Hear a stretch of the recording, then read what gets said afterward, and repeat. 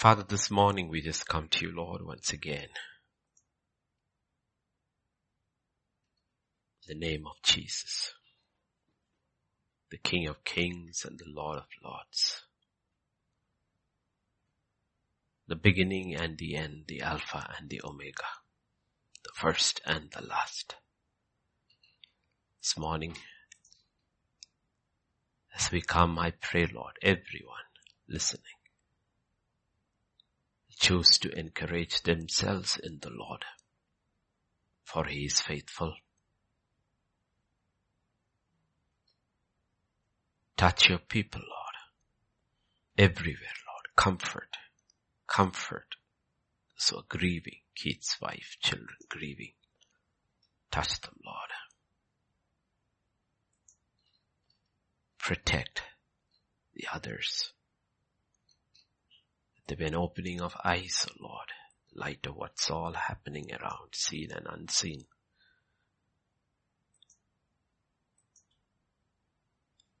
Let your children heed what you said. Come out of her and save yourself. As we look into your word, we believe your word will continue speaking to us, preparing us. We thank you, Lord. You left us with all the warnings and the revelation and your Spirit, that we are not alone in this. We just thank you, Father. Speak to us. In Jesus' name we pray. Amen, amen, amen. Go to Revelation 3 and verses 7 to 10.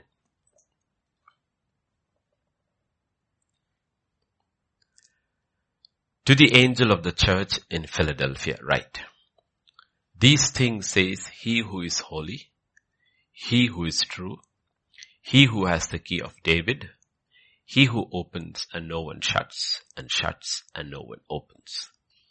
I know your works. See, I have set before you an open door, and no one can shut it. For you have a little strength, have kept my word, and have not denied my name. Indeed, I will make those of the synagogue of Satan, who say they are Jews and are not, but lie.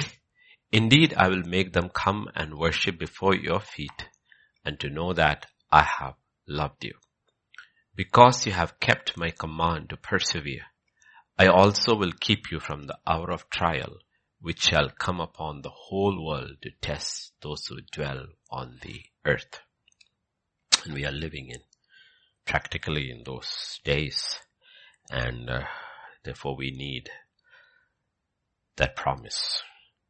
The promise that is not given to any of the other 6 churches. But we begin with the fourfold introduction of Jesus. We saw that. We'll recap quickly. He is the Holy One. Absolutely distinctive and set apart from the rest of creation. The Creator's holiness is different from the holiness of even the angels that never fell. Second, He's the one who is true. In Numbers 23:19, many months ago, we looked at that. God is not a man that He should lie, nor a man, son of man, that He should repent, change. Has He said, and will He not do? Or has He spoken, and will He not make it good? He is true. He cannot lie. He doesn't change. He doesn't have to change. He's always the same. And He is absolutely trustworthy. If He has spoken, will He not make it good? For that one statement, He who is true, this is the most apt scripture. Numbers 23:19, who is He? And then, He has the key of David. We saw from Hezekiah's time, like what it means. He has the key, always denotes both access and authority. And then in verse 4, he says He's the one who opens, in 4th one, He who opens and no one shuts, and shuts and no one opens, which means He is sovereign. Absolutely. Even when we are seeing all these things happening, and things are really, really bad. really, really bad. Okay. And this could, if be the actual thing which church has been waiting for 2000 years, the beginning of the end. Please remember this. It is pointless hearing the warnings if you don't heed the warnings. He is sovereign. No one can shut what he open what he shuts, or open what he shuts. So in the midst of it, God wants us to know this church called Philadelphia and to the churches of all time. Remember, I am sovereign in everything that is happening. It's neither Israel, nor US, nor Iran, or Russia. It's none of them who are in control. It's Christ who is in control. And then he says, especially because the end of everything in all these conflicts that are happening at the individual level, you will see there is an end to everyone. That is called death. That is called death. But he says even that, you don't have to worry about it because I'm in control. The keys of death and where you go is in my hands. I determine both when you die, how you die, where you die, and where you go after death. So he's sovereign, and that sovereignty of that should comfort his children. And then he says, I know your works. Interesting, nothing is listed. Nothing is listed. Okay, so we saw that in context to something else, but Romans 13, verse 8 and verse 10, and Galatians 5:14. 8, not 3. 13, 8.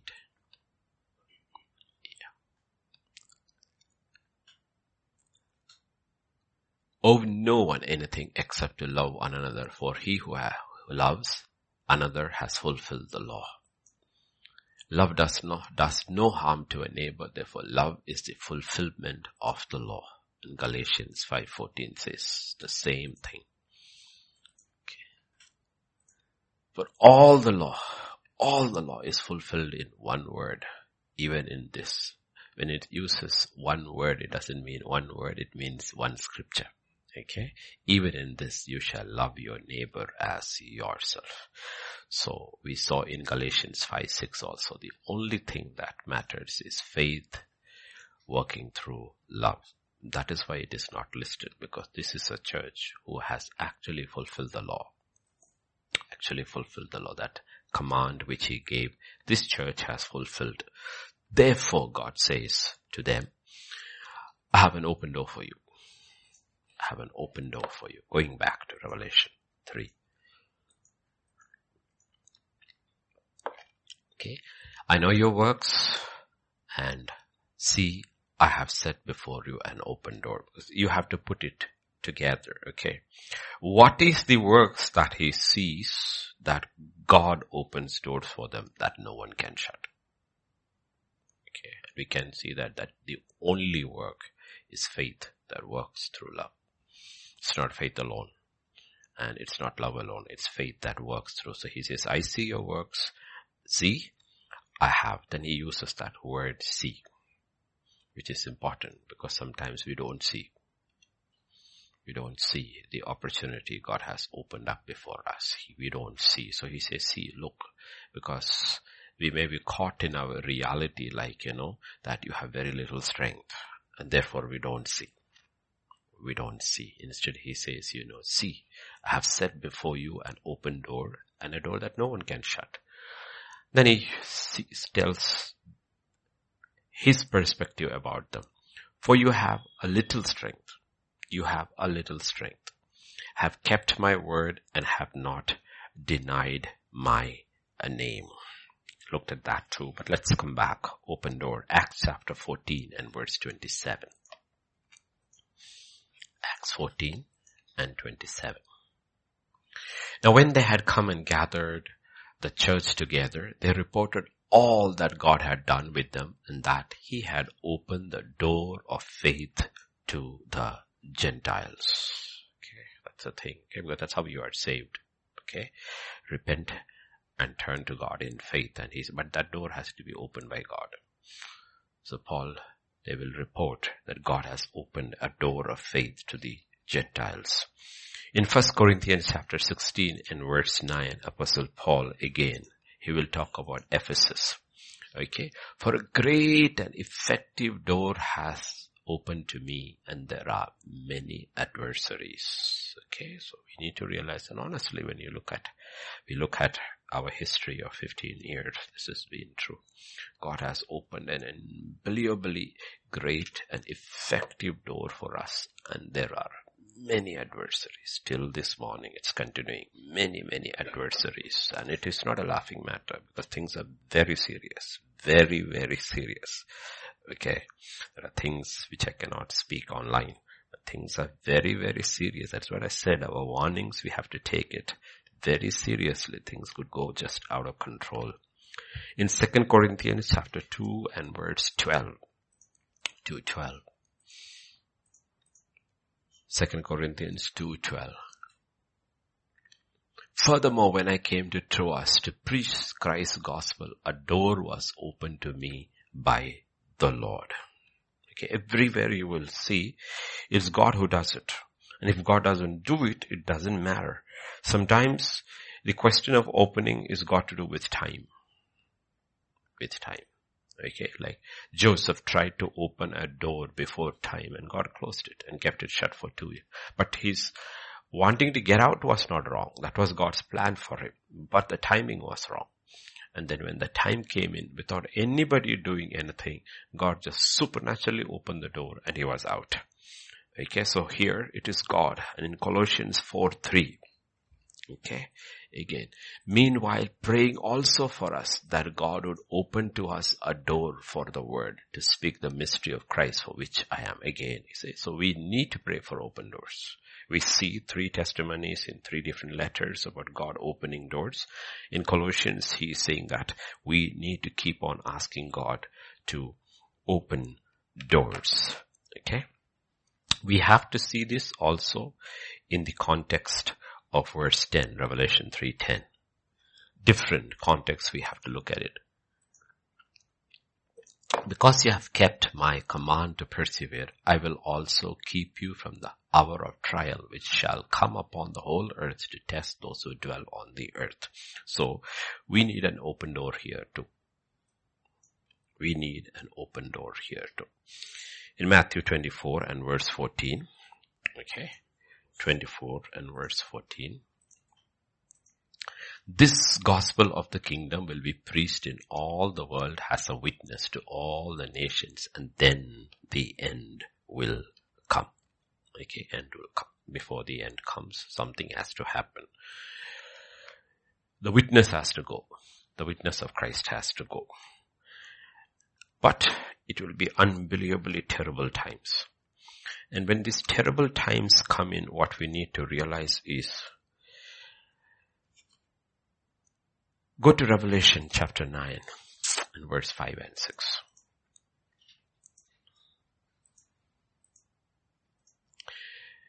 They were not given authority to kill them, but to torment them for 5 months. And their torment was like the torment of a scorpion when it strikes a man. In those days, men will seek death and will not find it. They will desire to die and death will flee from them. So God is talking about something. Okay, something about here in these last days, what will happen. Things will become so bad that people will want to die, but they cannot die. But if you come to Revelation chapter 14 and verse 13 about saints, this is what is written. 14:13. Then I heard a voice from heaven saying to me, write, blessed are the dead who die in the Lord from now on. Yes, says the Spirit, that they may rest from their labors and their works follow them. So in the same scenario, there are 2 kinds of people. There are people who are dying and they're called blessed. And there are people who want to die and they cannot die. So unless we see through the eyes of God, through the eyes of Scripture, we will think death as a defeat. But death for many is not a defeat. Like if you look at Noah's time, we know Noah's time. We know when he got into the ark, by the time he got into the ark, there were only 8 people who got into the ark. But what we do not know is that before he got into the ark, there were many who died, including Methuselah. And they were blessed. They were blessed. They were not judged. But death for them was a judgment where they escaped. So we have to see scripture very, very carefully because we are still caught in the template of this temporal world where we see death as loss. Death is not always a loss. Many of God's saints God has kept an open door for them that they escaped through that door without having to go through what others who did not go through the door had to suffer. So death is, unless we see Jesus has conquered death, and like Paul says, for me to live or die is gain, we will not be able to see. So the open door does not automatically mean God protects you from everything and you stay alive on earth. The whole question is, why do you want to stay alive on earth? If your work is over, why do you want to stay over here? Why do you want to stay over here? So we have to first and foremost, we have to see death differently because the end of human life is death. And in all cultures and all religions, except few people who live by faith, death is seen as something you don't want come near you. You don't want it come to near you. You see it as a defeat. But the Bible says, no, it is not defeat. Death is actually victory. It's victory. Okay, it's actually, let's think about, put it in a practical terms example. Think about somebody who's running a race and it's, let us say, it's 100-meter dash and he crosses the line. Okay. And the question is, after he crosses the line, if he keeps on running, what will he get? Nothing, right? Because the whole motivation was that he should cross the line and if he can, cross the line first. Okay, cross it. Now we need to realize when saints have crossed their line, they need to go. This is not old covenant where there was no point in going. This is new covenant where absent in the body is present with the Lord. In the other case, they had to wait until Jesus came and then took captive up. So we have to look at death carefully and seriously as how God is this death victory or failure? Okay, victory. Like the rich man probably didn't realize his death was loss. The poor man, when he died, realized his death was gain. Okay, death was gain. If you go to Matthew chapter 25 and verse 10 and then verse 13. Okay. While they went to buy, the bridegroom came, and those who were ready went in with him to the wedding, and the door was shut. And verse 13, watch therefore, for you know neither the day nor the hour in which the Son of Man is coming. So God is saying, there are different doors. There are different doors. In this case, these 5 virgins were wise. Because they were wise and because they were watchful, they experienced an open door. But the other 5 who almost seemed like the ones who went in, but they were not watchful about one thing. And what happened was that they experienced a shut door. And God is saying, be careful. Be careful about this. In Luke chapter 13 and verse 25. 13 and 25. Once the master of the house has risen up and shut the door, and you begin to stand outside and knock at the door saying, Lord, Lord, open for us. And he will answer and say to you, I do not know you. Where are you from? Okay. For every stage of life, there are time given. Okay. About Esau, the Bible says, even though he repented with tears, he could not bring a change of heart. Okay, now this is not talking about Esau, about being unsaved. We do not know. But it is talking about being very casual about the things of God in this life. And then the season passes. Okay. Esau was not, if you read scripture carefully, he was just a godless man. He was not an ungodly man. Ungodly is one thing. Godless is another thing. Ungodly means you are walking in the things which God said you should not walk in. Godless means you're not interested in God at all. And you may not necessarily walk in the things which God said don't do. So Esau is a type of an godless man. Godless man. And there are a lot of people like that in every church. They come to church, but they're basically godless. God does not determine their day-to-day decisions or actions. They are not ungodly. Get it right. They're not ungodly. They are not sinning in this way and that way. They are not. But they're basically godless. God comes into their life only on a Sunday morning, and that too at their own timing. They're not interested in worship. They may walk in and out during the word. They may stay or may not stay for them, but they will attend. Okay. So they are not ungodly. But if you go to their lives, they work hard. They don't lie. They don't cheat. Okay. But they are basically godless people. And that's what God is talking about. Here, He shut the door. The door was over. The door was shut. The opportunity was over. Okay. So in Matthew chapter 7 and verse 13 and 14, God will tell us to strive. Right? He will say, enter by the narrow gate, for wide is the gate and broad is the way that leads to destruction. And there are many who go in by it. Because narrow is the gate and difficult is the way which leads to life. There are very few who find it. Now there is a gate there. There's a door there. Okay? There's a door there. So there are open doors to everything. There's an open door to salvation. And you don't know how long that door will be open. How long? And I've heard testimonies of pastors talking about people to whom they ministered and they were casual and all. And then at a later point in time, they meet them and they are sorrowful, but they are not able to repent. They are not able to change. And they realize that the door has been closed for them. It's over. The door has been closed for them.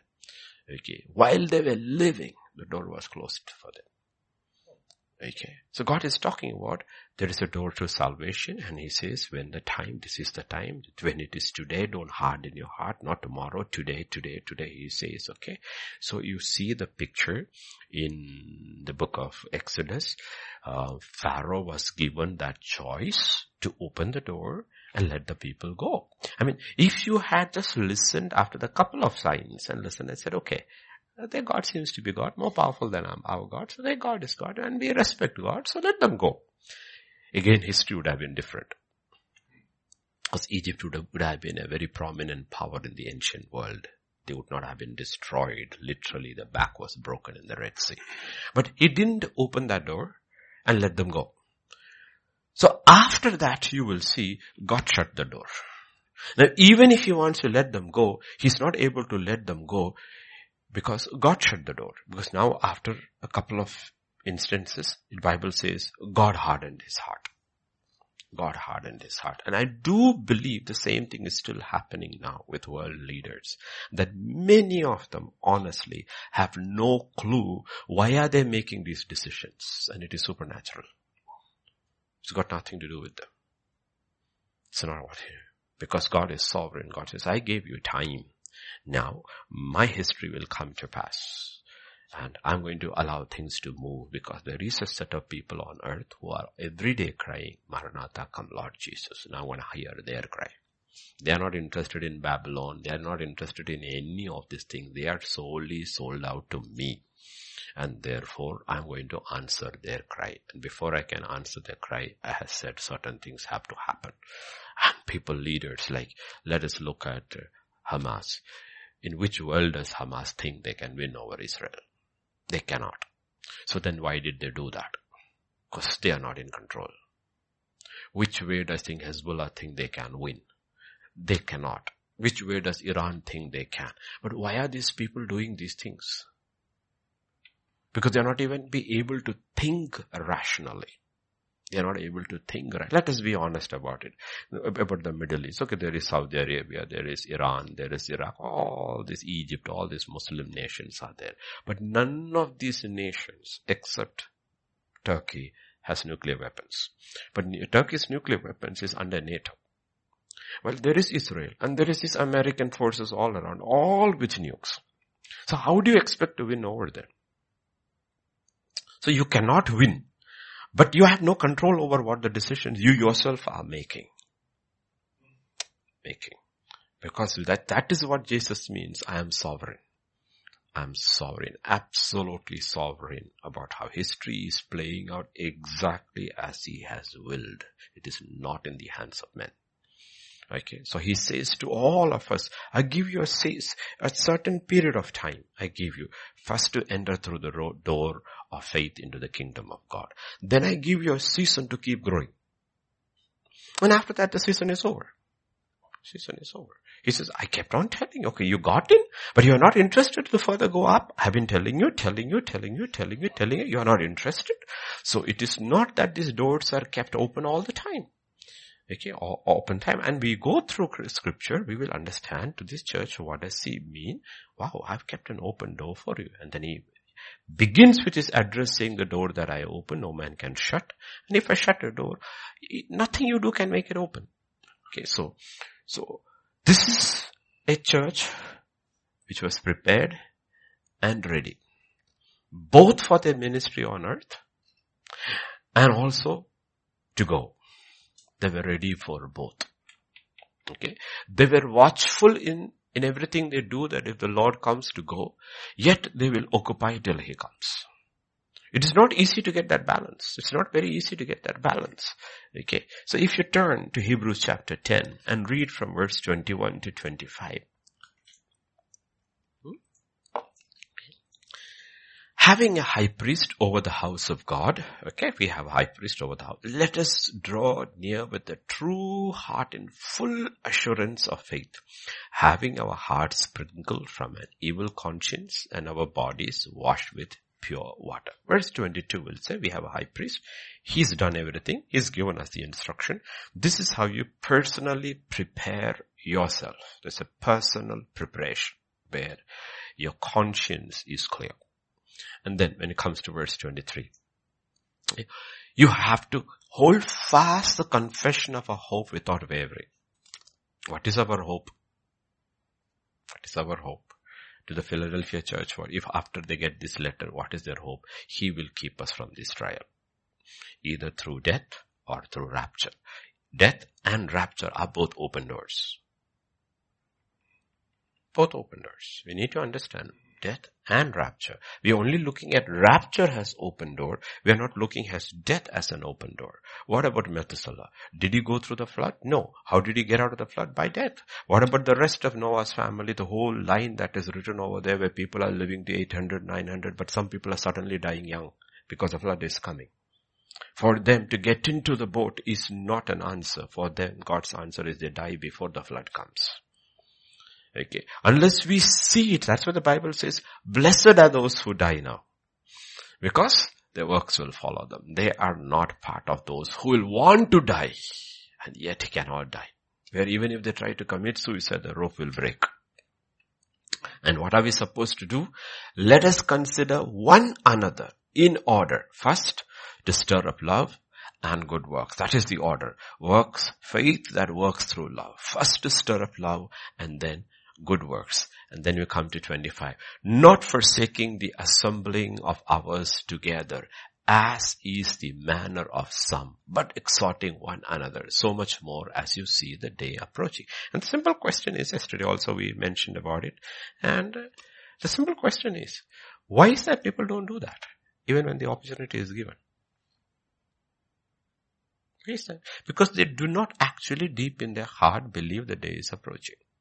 You can do everything. Another earthquake took place in Iran yesterday. Okay, earthquakes are happening, floods are happening, pestilence has been going on and it's varying, variant. Wars are happening, all this. So you had this blood moon all over the northern hemisphere. Everything is signs in heaven, signs on earth. Everything is happening. Yet after hearing that, one thing practically you can do is to gather. Wherever there's an opportunity to gather, they can gather. And still people will not. Like I always find it very strange that on a second Saturday, you don't see our families. The only child who comes is Sarah. Nobody, and Wesley's family. I mean, you think your children don't need to hear? Need to remember that this is the family of God who needs to come over there? That you need to say, everything is given free. You need to realize everything is there available for you. You don't have to cook. Oh, I know. You don't have to cook. Food is there. Word is there. Everything is there. And in 2 languages you will hear your own mother tongue. And yet people do not come. You know why people do not come? Because they don't believe the day is near. The day is near. And this is what God is talking about. People don't actually believe. And that's why he says, if you don't believe, that day will catch you unawares. It will absolutely catch you unawares. Because how will you not be caught unawares? Because whichever church, believing church you are caught in, gather, and encourage one another, stir up, walk in love, forgive, don't do that, don't walk in anger, don't be discouraged, don't be angry, because sad and mad is a terrible combination. Encourage yourself, don't be angry, deal with, because you need to have a pure conscience. First you need to have a pure conscience because your work should proceed from a pure conscience. So deal, but you will not know if you separate yourself from the fellowship. I don't want to get mad with anybody, but then that is not the way out. There is a practical way in the scripture God has given to a set of his people how to prepare for his coming. And we don't follow that path, then you know what? The day will catch you unawares. But if you follow that path, God will say, you know what? You don't have to worry. I will take care of you. Okay? Because we need to realize today the church that we see out in the world is full of strategies and formulas for church growth. All strategies and formulas and how to keep the church from not scattering. So game after game after then barbecues and all that is okay as part of fellowship. But fellowship is not what actually keeps you together. That comes out of the word. You know what has bound us together is that we have something that is very, very common. Our common faith and our common hope. Okay. And if you look into the world, they use all these strategies and formulas, and ultimately what they boast about is their strength in terms of numbers, in terms of money. But to this church, he says, that's not how it is. He says, you know what? I am the way, and I am the door, and I am the one who opens that door. In John 10:7, he says, he is the door of salvation.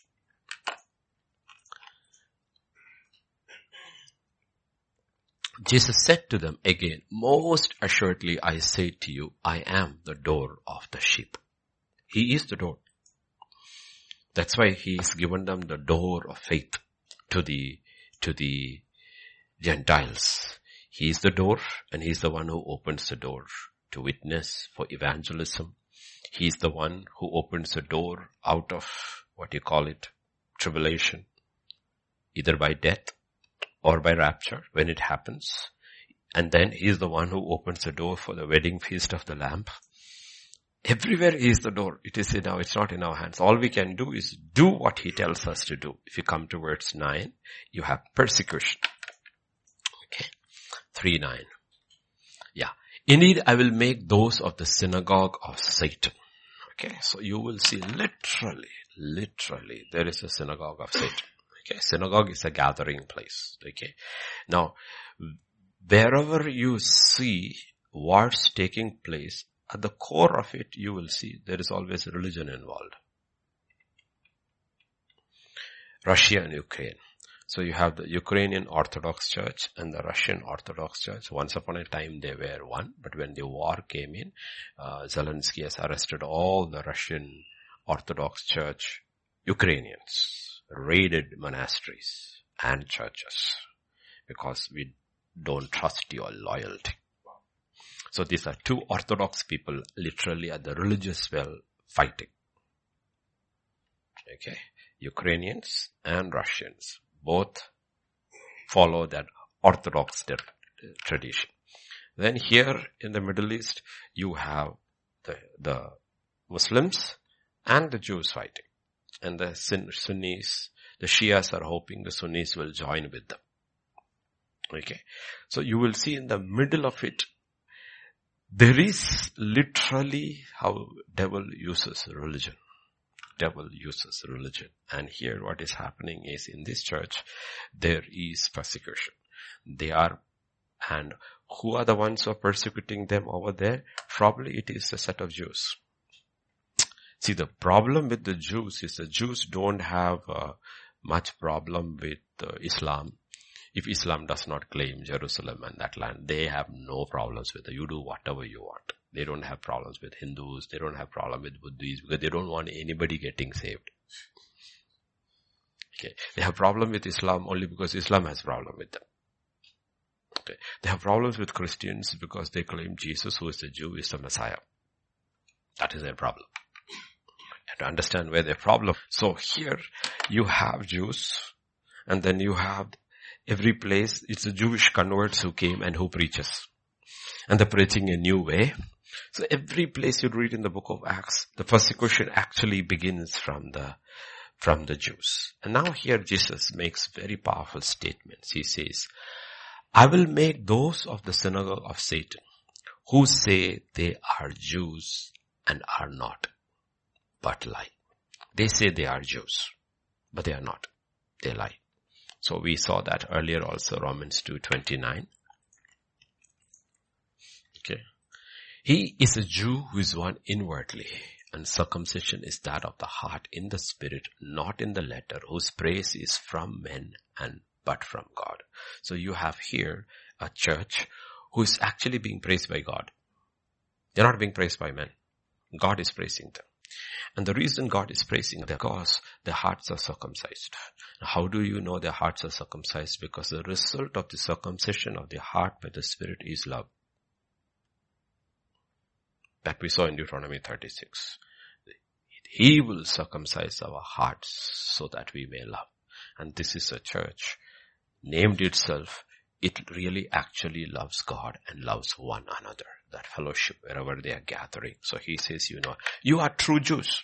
They are not true Jews. They have praise from men, but you have praise from God. And when they say they are true Jews, it's a lie. Who's the one who is speaking? The one who is speaking is the one who is true. He says, they are speaking a lie about you, but I'm speaking the truth about you, that you are true Jews and they are not. Okay, so we need to ask ourselves these things, okay?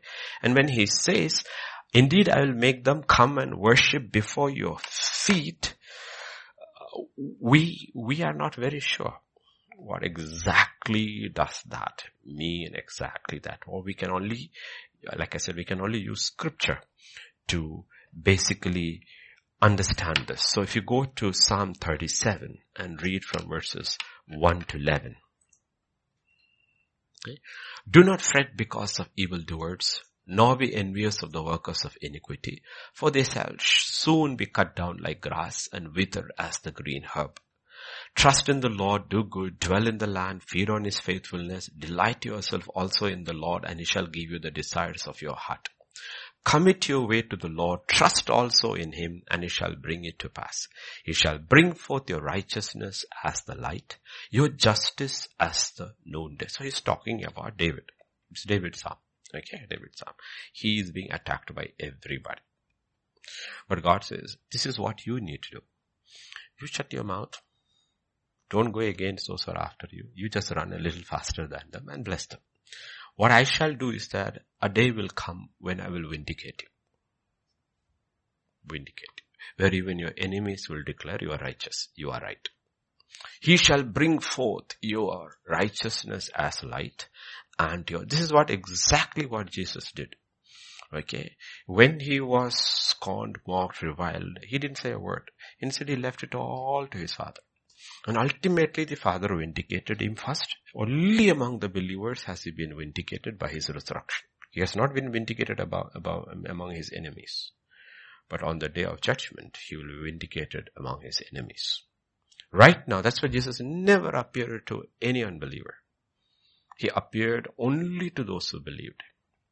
Okay, so he first vindicates himself to the believer, saying that you will go through that and don't give up. Don't worry about it. The day of vindication, another day is called the day of judgment. That's the day of vindication. Some of the things may happen here, and most of the things will not happen. People keep on asking me questions constantly. I want to know the truth of any situation. I said, you can never know the truth. You can never know the truth. We can only know truth partially. It is impossible for us to know the truth of anything, any incident, any event that we have gone through or somebody is going through. It is not possible to know. Only God knows. Because to get to know the truth about it, do you know how many parameters are there to know it? So we will not know. So we should not be in the pursuit about knowing truth that way. Knowing truth that. And we know that. Even medical science comes to an end of investigations. Now after some time, doctor says, all investigations are normal, but you're still sick. Okay, it's sick. And that is where it comes. Okay, so we need to realize that there is a God who says, I will vindicate you. If you come further down, he will say, rest in the Lord and wait patiently for him. Do not fret because of him who prospers in his way, because of the man who brings wicked schemes to pass. Cease from anger, because when these things happen, what happens is people get angry. This is the reason. He says, you know what? Almost 99% of the evils of this life, there will be no vindication here. There's no vindication. Even if you're vindicated by the courts, you will not be vindicated by public opinion. Okay? Public opinion. Okay? Let us say 2016. Yeah, that's when Trump won, right? But 4 years they went on saying he was illegitimate. Though he was, every mainstream media anchor was saying he's illegitimate. But on the other hand, in 2020, when Biden won, they said he's legitimate. Okay. So if you're looking for vindication, it's not going to happen in this life. And sometimes we should be very careful because Bible says, cease from anger, forsake wrath. Do not fret, it only causes harm. It causes harm. One, it causes harm to yourself. And because you went, you cause harm to others because often anger will be misdirected. This morning when I was in the kitchen,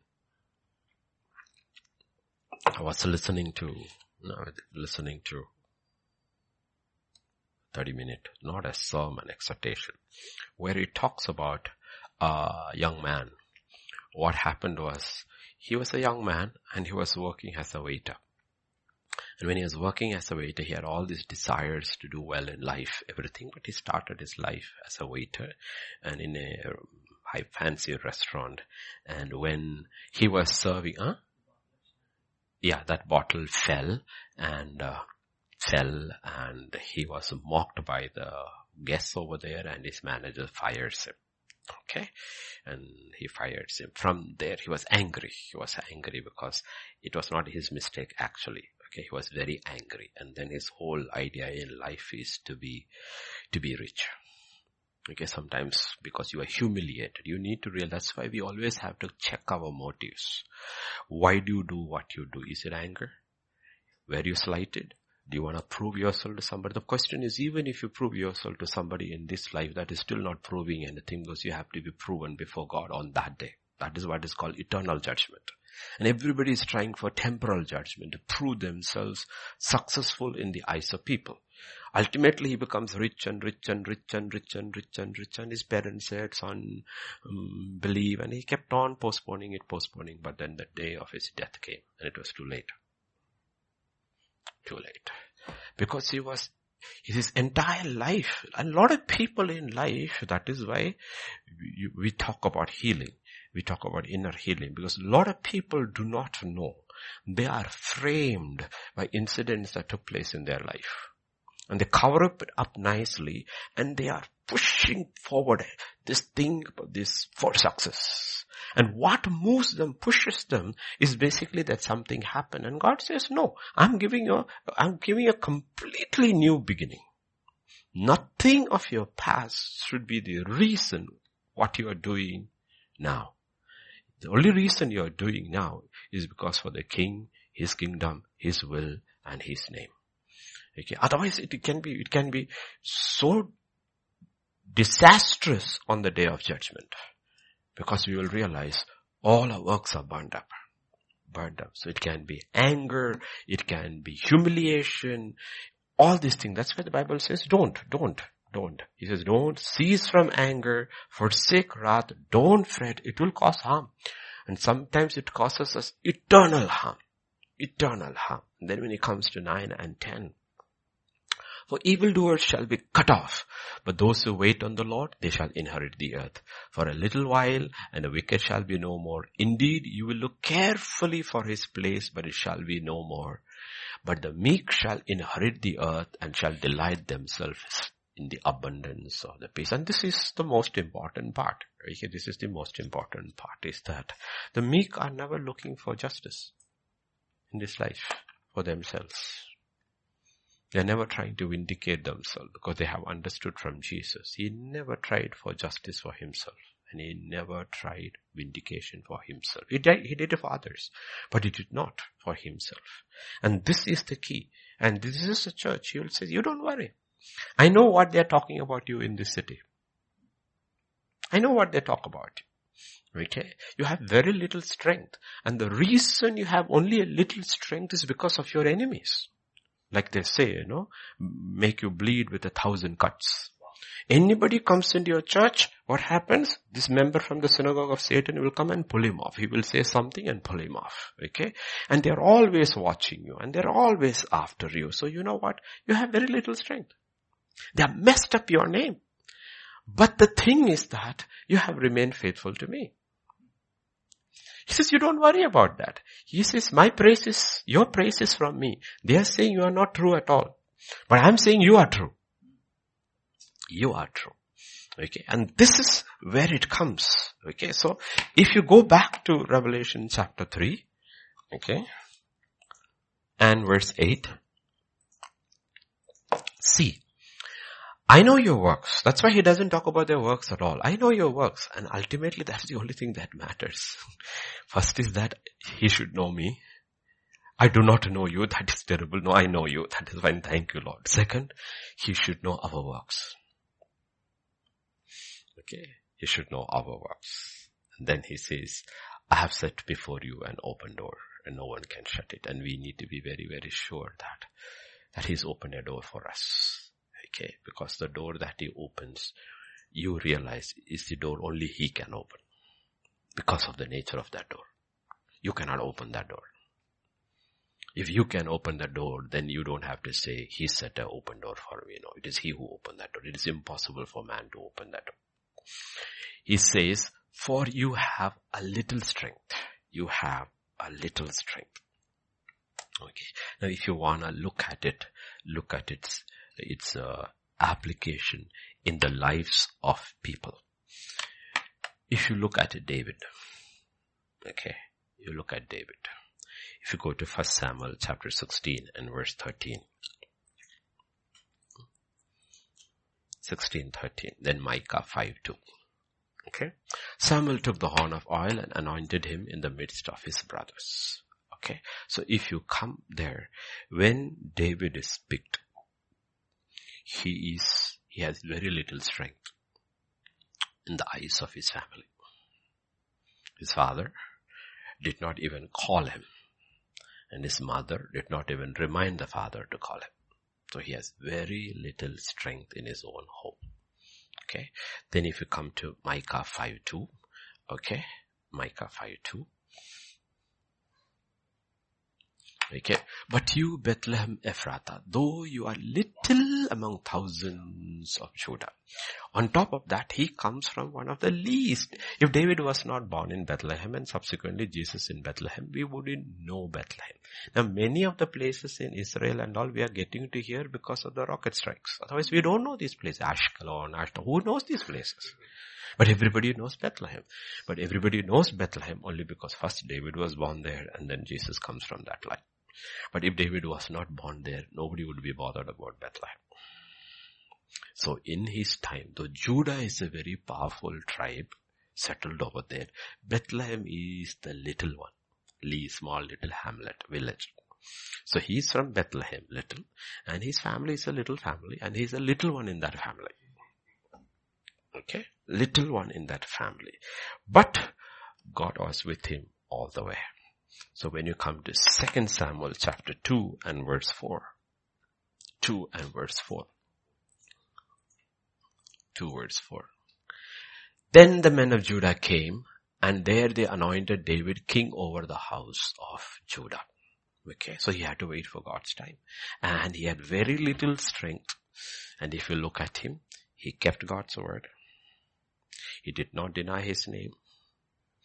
Okay, and all the people who gathered around him were little men. The despised, the one in debt, the discouraged, these 3D characters gathered around him. Okay, so he had very little name, but he waited. And he had a promise, and he remained faithful. And what happens is, one day, he becomes king. And when you come to 2 Samuel chapter 5 and 3. Okay, 5 and 3. Therefore all the elders of Israel came to the king at Hebron and King David. Now they anointed David king over all Israel. Okay, so this is the way. But through it all, if you have noticed about David, through it all, David remained small. And everywhere, any time in his point when he tried to become a little big, God brought him down. Okay, so you have these pictures. Like, people like Moses, okay? God had to work 40 years with Moses to make him little, where he had very little strength left, okay? And then God could use him, okay? And that's sometimes what happens, okay? The call over you is genuine. Call over you is genuine.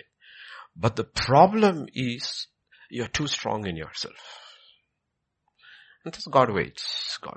But when we come to the last days, we have to be very, very careful that we do not have the luxury of time on our side. If you come to Judges chapter 6 and verse 11. Okay, and then from 14 to 16.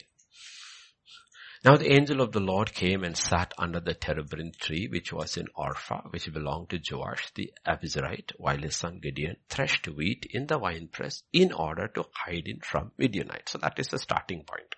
So, see, this is what we need to understand. We are not talking about being saved. We are talking about being used. Salvation is one thing, being used is one thing. If you do not have little strength, God cannot use you. That means you have no faith at all. You have no faith at all. So if the widow at Zarephath has to be fed through the famine, she has to have a little in her hand. The question is, what is she going to do with the little?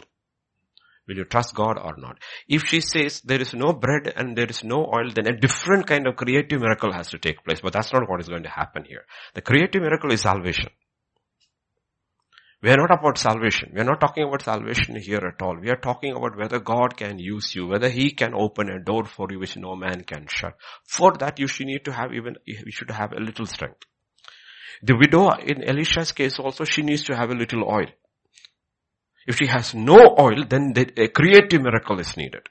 So here is all the Israelites, and everybody gives up when the Midianites come, and they take it go. But here is a man with a little strength. He's hiding in a wine press, and that is where the angel comes. And when the angel comes in chapter 14, verse 14, this is what he says. The Lord turned to him and said, "Go in this might of yours." You got a little strength. And the little strength you have used to preserve your house from the enemy. Okay? The little strength which you have not given it into the hands of the enemy. The little faith you and I have, we have not given it to the world. The little wisdom God has given us, we did not use it for the world. The little resources which you have, you did not invest it to grow in the world. The little, you kept it from my adversaries. Because the ruler of this world is after the little which you and I have. Because God says, but you kept it away from him. Therefore, I see it and he says, you know what, I'm going to keep an open door for you. Go in that little strength and deliver Israel. You shall save. And his response is again the same. He says, "Oh Lord, how can I save Israel? Indeed, my clan is the weakest in Manasseh. I am the least in my father's house." And God says, "That's exactly why I chose you. Because though you are little, okay, you still have little strength. Those who are big have no faith at all. They have no faith at all where I can use. Your faith is interesting because you have faith despite the fact you are little." See, this is where Samuel went wrong. He's look at Eliab, and surely this is the Lord's anointed because he's 6 feet tall and all smart. This thing. Surely Shammah, surely Abinadab. He's very sure about these three people. But God says no. And then David comes. Because this is what in Corinthians God says, he has not picked these people. He has not picked these people. He says very rarely does he pick people like that. He is looking for people who are naturally, circumstantially born or made little, but they have little strength. They don't give up their faith. They hang on in the midst of the Midianite surrounding. They will still hold on to their faith. Hold on to their faith. And then say, surely, why will you win? Surely, you go with this little strength, but I will be with you and you shall defeat the Midianites as one man. So it is the same everywhere. This is what we talk about, the consistency of scripture. Whether God is talking to Moses, whether he is using Jonathan or David or Gideon or the church in Philadelphia, whole church. He says you have very little strength. You have very, very little strength. But you have kept my name. You have not denied. And he says, you know what? Ultimately, I will vindicate you. In David's case, you will see that God vindicated him. Vindicated him above all his enemies. Those who were fighting him once now are coming and making peace. And not only making peace, they crown him as king. So God is telling us over here because the basic problem is to get people to think that death is not defeat. Death is not defeat. And the Bible tells us over and over and says, death is not defeat. For my children, death is not defeat. Death is defeat only if you die without finishing your race. But death is not defeat. Death is victory. It is victory. Okay? Because people are still caught in the way. I'm not saying therefore you should just die. But your perspective of death has to change. Okay? Because if the problem is, if your perspective of death does not change, I will tell you unconsciously what you will love is life. And you will never be able to overcome. Because they overcame him by the blood of the Lamb, by the word of the testimony, and they did not love their lives even unto death. Because unconsciously you rule yourself out from the list of overcomers.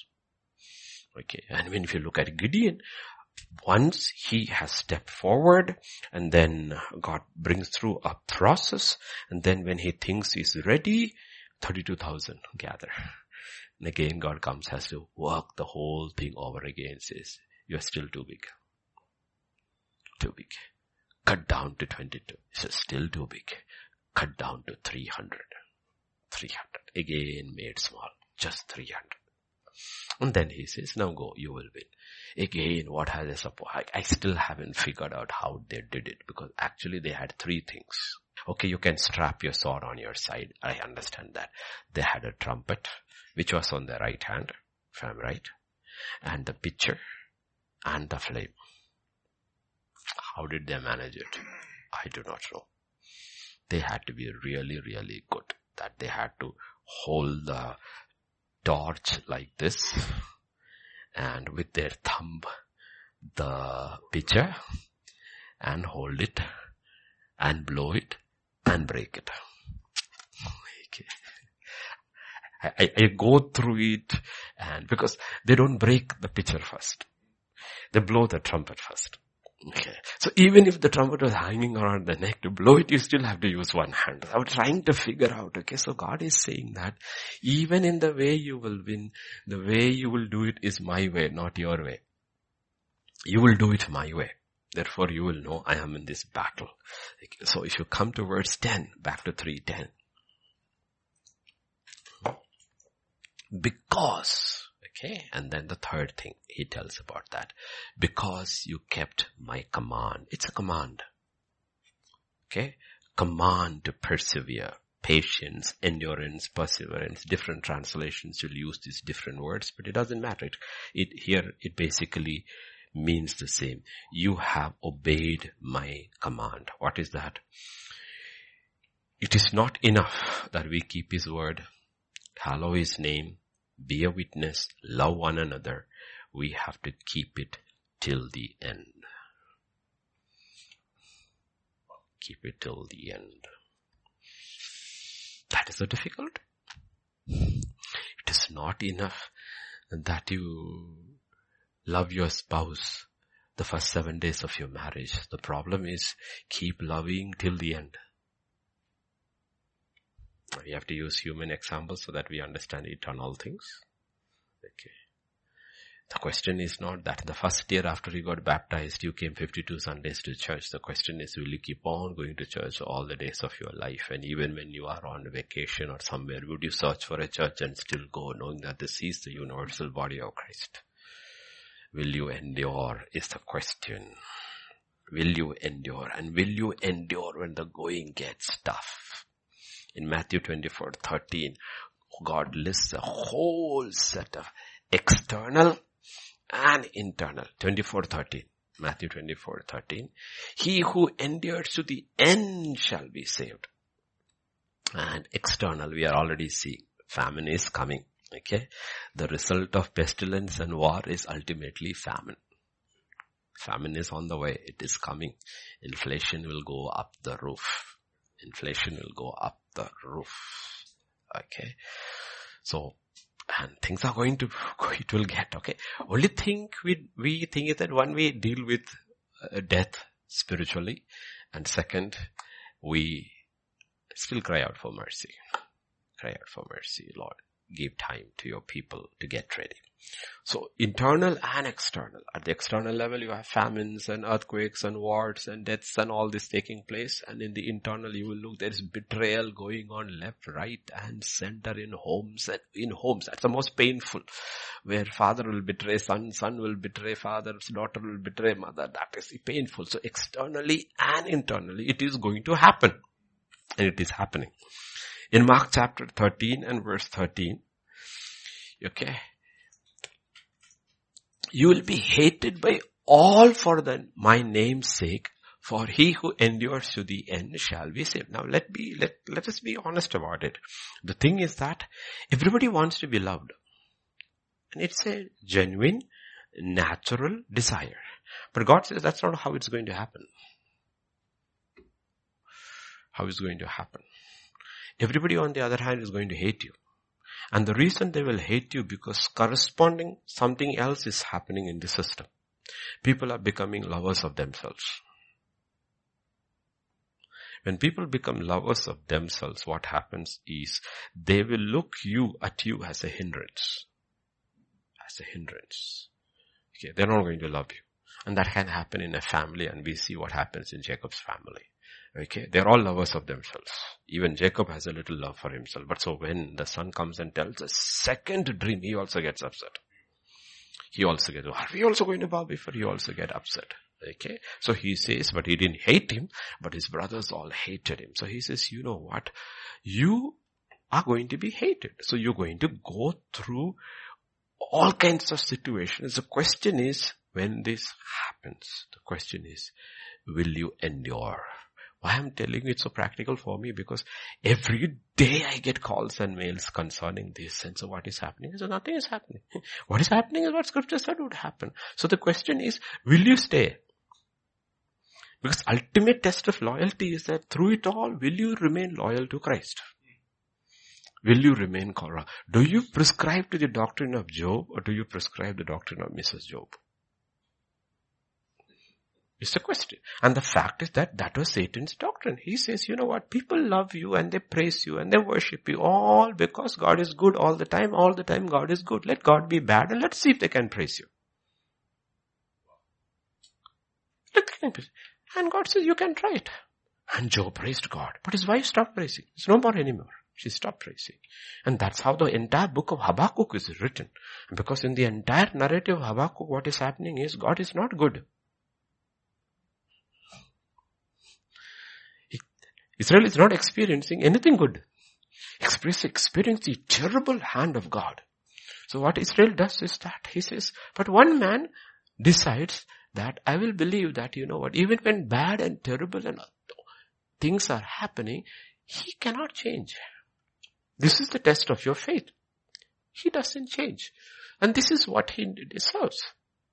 If he's truly God and all that is said, my response in every situation is that I thank him, I praise him, I worship him. And when he does that, the whole narrative changes. That's how the book of Habakkuk changes. So God talks about external, national, social, family. And you've come to Luke 21 verse 19 and then 36. 19. By your patience possess your souls. And when it comes to 36, he says this. Watch therefore and pray always. Now this is what he says. That you may be counted worthy to escape all these things that will come to pass and to stand before the Son of Man. The simple question, he gave us this thing. You may be counted worthy. The thing is that, how can I be counted worthy? The only possibility is that go to the church of Philadelphia, who have a similar promise, and see why were they counted worthy. First thing he says, I see your works. And nothing is listed. Nothing is listed. Then you study deeply, you will realize he says, you know what, I see your works. Your works are born of faith and outworks in love. You are a very loving church. You will really, truly love one another. You have true fellowship. True fellowship is not that you don't have problems. True fellowship is that you learn to forgive one another in the midst of your problems. And continue your fellowship. And don't detach yourself from fellowship. That is what it is talking about the church in the book of Acts. They gathered daily. The question is, how can you gather daily if you do not love one another? Can you gather daily? You cannot gather daily. It's not possible. It's not possible. Okay, so that's what God is talking about here. So, endure is a command. And not only that, you need to realize all these things have to be in increasing measure. Please understand, many of the things which God is talking about, like we saw a couple of weeks back from 2 Peter, right? Add to your faith these things, okay? Add these things, and in increasing measure. In 2 Peter 1:8, if you look at 2 Peter 1:8, it says, these things should abound. If these things are yours and abound. This is the difference. Understand, there are two things in the kingdom of God in the new covenant. One are the gifts. The other is the fruit. When it comes to gift, you don't abound. You become better and better in using that gift. It's like in the world. You are a singer, you have a talent. Then through great practice or a keyboard, you become better and better and better and better and better in exercising the gift. The gift remains the same. Fruit doesn't work that way. Fruit you have to increase. Fruit you have to increase. So it is not enough that you have love. It's not enough that you have love. Your love should increase. The love should increase is that the circle is so wide where you are actually at the end able to love your enemies. Okay. So you need to understand how God is talking about. Okay. He says, that's why people confuse gift and fruit. Gift, he gives you the gift of tongues. The more you exercise, it becomes more. You become very efficient. Your language may increase. You are able to exercise it any time of the day when you are sleeping. It's only efficiency. Like you learn to drive. And the more you drive in all kinds of traffic, you become, and I don't, so I panic. Anybody driving me, I start palpitating because they are doing all kind of things, and I'm so, oh my gosh. Okay? Because the only thing I can drive confidently is my gearless scooter. And I don't panic at all. I never had an accident. But this is what God is talking about, okay? But this one, what you call it, fruit doesn't work that way. This is what we need to understand when it comes to rewards. When it comes to reward, it is fruit that matters. And if you look at this, if you look at the list in Galatians about the fruit of the Holy Spirit, it's a whole list given. It's not an exhaustive list because you can bring other things from other parts of Scripture. But it always begins with love. Always. The fruit of the Spirit is love. From there flows everything. Because if you don't have love, I can tell you, guarantee you, none of these things will happen. There will be no joy, there will be no peace, there will be no long suffering, there will be no kindness, meaning consistently. Because even the carnal man in the world can on and off show all these things, but he cannot be consistent. And when the going gets tough, we have no endurance at all. So he's talking about, because remember the warning of Jesus Christ, iniquity, lawlessness shall abound. And what happens is the love of many shall grow cold. And don't worry about Hamas. It's not talking about Hamas. It's talking about home. We always think it is talking about Hamas. When lawlessness abound, what is the result of lawlessness? It is violence and loss. That is what lawlessness actually does, violence and loss. So there is lawlessness in the land called Uz because God just lifted his hand for a moment. And when he lifted his hand, there is lawlessness. Job is losing everything. And when Job lost everything, nothing changed for his love for God. But the love for God of his wife went cold. Went cold. So that is what God is talking about. We are living in times like that, and God says, when all these things happen, what happens to your love? Do you still love me? Or do you love me only under certain conditions? So he says, because you have obeyed my command to endure, he says, I will keep you. Okay, the last few verses and then we shall close. If you turn with me to John chapter 6 and verse 66. John's gospel is so completely different from the other three. Okay, and we will see what will happen. In John chapter 3, 666, what we see is that from that time, many of his disciples went back and walked with him no more. Okay, why? Because they didn't like his doctrine anymore. Okay, didn't like the doctrine. So they left him. They couldn't endure. If you know chapter 7, now he's having issue with his family. His brothers don't want to walk with him anymore. By the time you come to chapter 13, we are coming to the close of Jesus' ministry in chapter 31, John 13:31. So when he had gone out, now who is gone? Judas is also gone. So now only 11 are left who endured. Understand, only 11 is left who have endured his entire ministry. Only 11 are left who has endured. Now you read from verse 33 to 35. 13:33. Little children, I shall be with you a little while longer. Now he is opening himself and talking. We read from 33 onwards and all the way, and we preach about it also. But the fact of the matter is, it is still not true for us because we have not endured like the 11 did. So he calls them little children. I shall be with you a little while longer.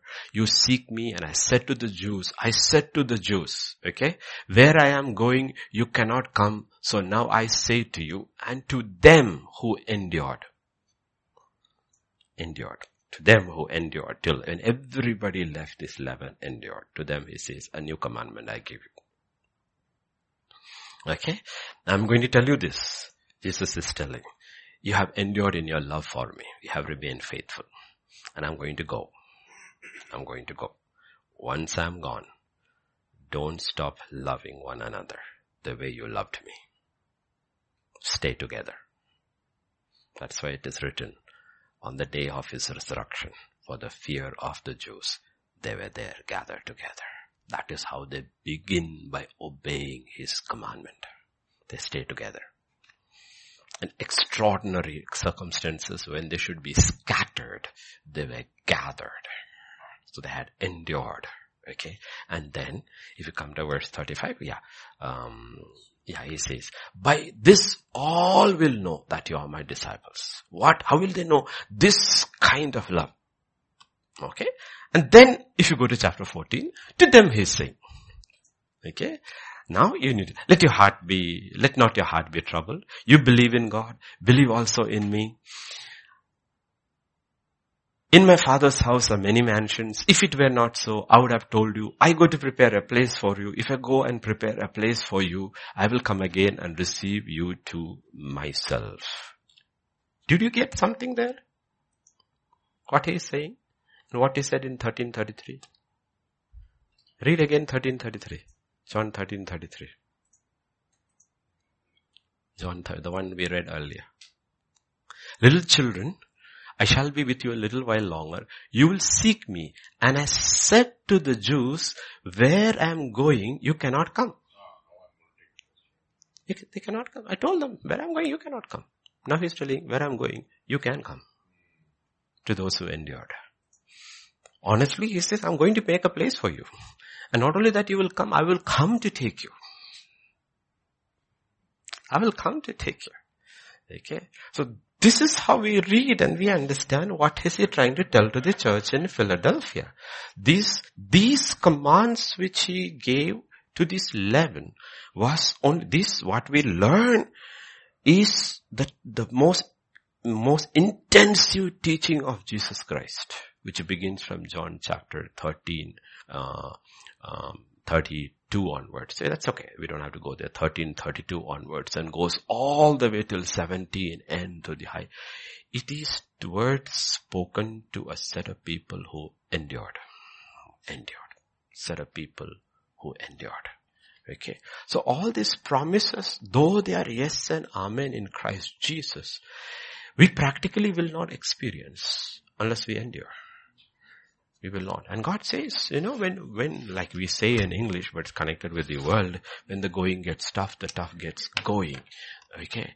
But sometimes the tough don't get going. They just stand and wait for the deliverance of the Lord.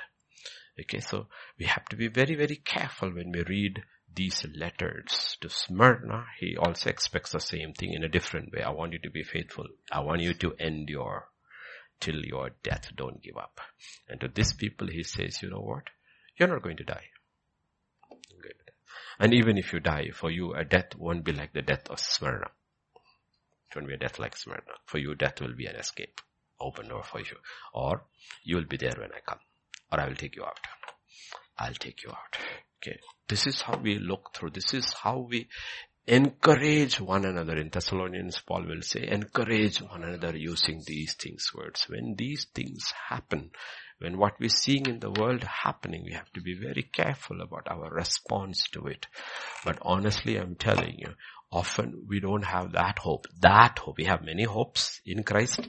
We don't have that hope because we minor in what is major in God's kingdom. We struggle with love. We struggle with love. And because we struggle with love, that thing that empowers everything in the kingdom of God doesn't strengthen us. Okay. So we shall have Peter and we shall pray. And all these things happen. Please remember.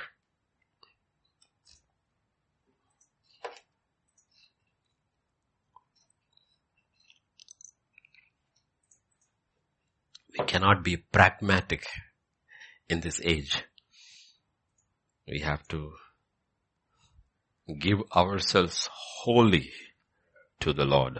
Absolutely wholly to the Lord. That is our witness. Then he will say, I know your works. Can I have Peter? Not Nepali, okay, Sami? English. We need to understand the church is sometimes caught in the same situation Israel was in the book of Exodus. It begins by saying, there was a Pharaoh who did not know Joseph. And then he made Israel serve with rigor. That is when Israel started thinking about the promised land. And all around the world, literally, we have pharaohs who rule who do not know Jesus. They don't care about Jesus. Sometimes when we pray for Trump, it's because we want a president who knows Jesus. But sometimes we do not know what God's answer is. Because we get too comfortable in this world, we will not think about heaven. We start investing in the same things the people of the world invest in. Like Lot did. In wealth, in name, in security. Then God pulls the rug from under our feet. Everything goes. Then we will start looking up and say, Maranatha, come Lord Jesus. But says that should never have been the real reason. Because through the ages, he always had a set of people. Even in the best of times, we're crying, Lord, come quickly. Because all our desire is to be with you. And if we stay back, it's only for the sake of your kingdom. The work. Abraham lived with Isaac and Jacob in tents as a sojourner in the promised land. These lessons don't change every day. He speaks to us the same thing. Even this morning. Yes. Don't look back.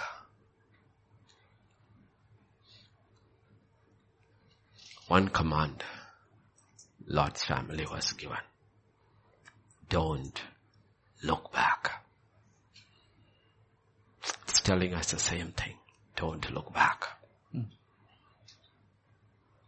Don't look around. Don't look down. Look up. For our redemption comes from above. Look up. Look up.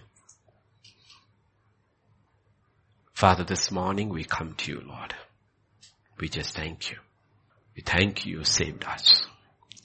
We thank you gave us a commission. Thank you. This gospel shall be preached as a witness to the ends of the earth. Thank you. Thank you, Lord.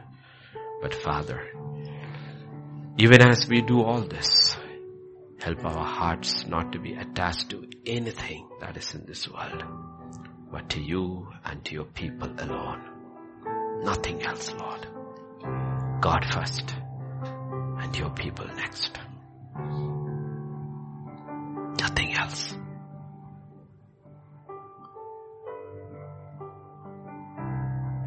Touch, Lord, touch. Today, Father, touch. Strengthen your people.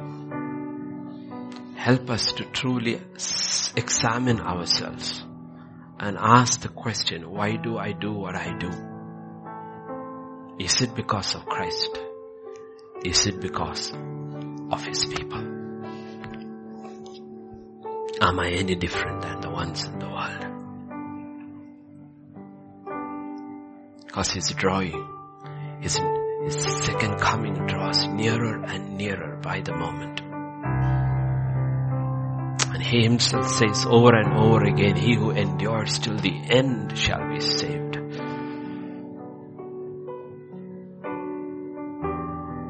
Ace needs endurance. RG needs endurance. Brad needs endurance. Cherian needs endurance. All of them are at that point where they can actually quit and walk away. But they cannot walk away. Jesus. Because it's about you and your kingdom. Jesus.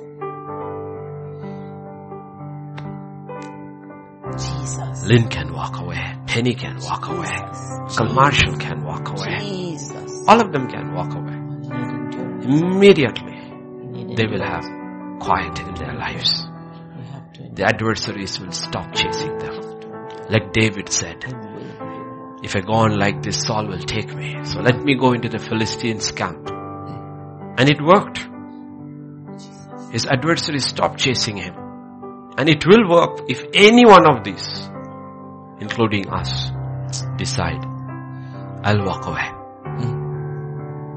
and go to the other camp. But it's a false peace, a false security. Then sudden destruction will come. There are many in the church who have sought the ways of the world. And they have peace. They have security.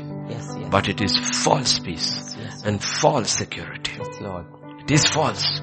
There's nothing true about it. The warning is sudden destruction will come. So I pray, Father, even this morning, let there be a quickening in the hearts of your children. Let there be a rededication. My times and my days are in your hands. I remember, like Isaac, I was bound to the altar once. And I'm still bound there. My life is in your hands. You are free to use me as you fit. Sees fit. Yes, my God. Anywhere, whichever manner. Yes, my God. I am not mine own. Yes, my God. Bought with a price. Help us, Lord. Thank you, Lord. I pray all the dear ones, even Judge Sharon, Yes, Lord. Reverend Love, 100 plus, Aunt Julia, over 100. Yes. Every one of them. Please, Lord. Many of them want to go. Yes, Lord. My But God. we don't decide when we go. You decide when we go. Touch them, Lord. Touch them. Have mercy, Father. So touch, Lord, everyone. Touch us. Touch us, Lord. That we never quit. No, Lord. Only 11 remain at the end of his awesome 3.5 years Touch ministries. us, Father. Touch us. Tens and thousands had come Touch us. to eat, to be healed, to be delivered, to listen. Touch us. But when the teaching got tougher and tougher, at the end only 11 were left. And to them he said, let your hearts not be troubled. For I am going to my Father, your Father, to prepare a place for you. You sticking with me till the end, it's not loss for you. It is eternal gain.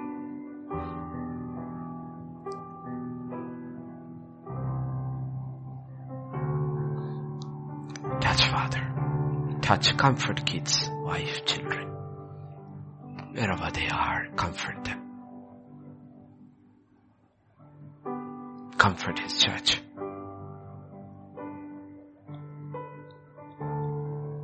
Protect the others, Lord. Many are the adversaries. Many are the adversaries. Jesus, have mercy. And they seek daily to kill, to destroy, Mercy, have mercy. to steal. Mercy, have mercy. Daily, Lord. Relentlessly. Thank you, Lord. Never quitting. Thank you, Lord. But Lord, we believe Thank you, Lord. we shall not die but live and declare the works of the Lord. Thank you, We will never, none of us will die before our Lord. time. Thank you, Jesus. We will die only at your appointed time, Thank you, Lord. after we have finished what you have called each one of us to do. Thank you, Lord. Not before. Thank you, Lord.